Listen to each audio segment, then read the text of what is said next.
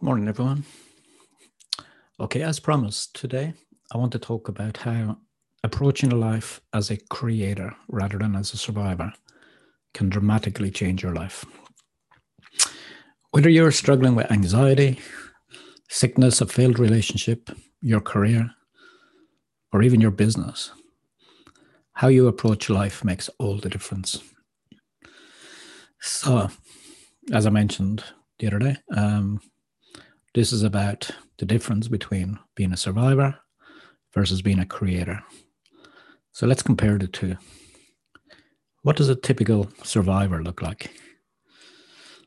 Survivor, to me, is somebody full of self pity, often resentful, lacks vision, and they will take whatever life gives them. And because they are focused on the past, their future is like a self fulfilling prophecy. And a typical creator, on the other hand, well, they're typically focused on the now. They have a positive attitude, clear vision, they're energized, in love with life, they're grateful, and normally they're in harmony with the energy of the universe. So, comparing the two, I know which one I would rather be. Unfortunately, these days, most of us are just surviving that, but we can do something about it. To begin, let's just explain some basics about our bodies and, importantly, our stress response. And I know you've heard me talk about this before, but in the context of survivor versus creator, we need to understand the importance of the stress response. And only then can we hope to become creators. So, homeostasis. This is when our bodies are in their optimal state, hormonally balanced, stress-free, and it's what you could call our happy state. Stress. What is stress? Stress is actually what happens when we knock our bodies out of that balance hormonally. And then our stress response is what our bodies do naturally when they are out of balance, as it tries to return to homeostasis. We turn on our stress response when we react to our external environment. That is our fight or flight responses to threats, perceived or real. The problem, however, with this is that we are capable of turning this on by total. You see, this is the problem. What was once an essential survival tool now works against us.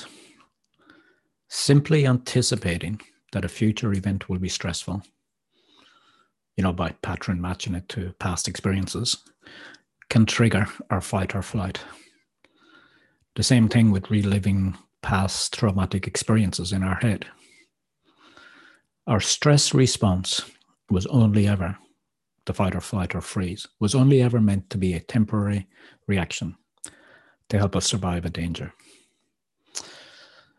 If, however, we continually activate it as we either relive the past or anticipate our future, we can end up in a state of chronic stress. And eventually, this impacts our health as the constant shutting down of automatic functions by the autonomic nervous system, the alterations then, to blood pressure or blood sugar fluctuations, etc., eventually cause illness and disease. We are also affected mentally, as the overproduction of the same stress hormones cause us to feel emotions such as anger, fear, envy, and even hate, which eventually can result in anxiety, depression, sadness, aggression, and insecurity. And thanks to this great modern world we now live in, this unfortunately represents everyday living for too many of us.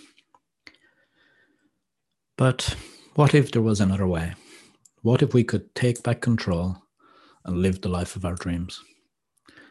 After all, we see plenty of people happy and successful. So why can't we do it?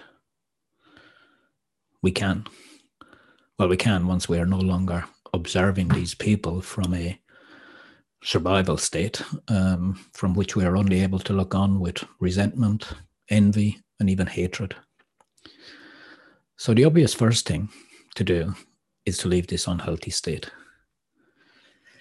And to do this, we must unlearn survival and relearn creation, which is our normal state as human beings. To unlearn survival, we need to learn how to, first of all, to calm ourselves down so that we can return to homeostasis.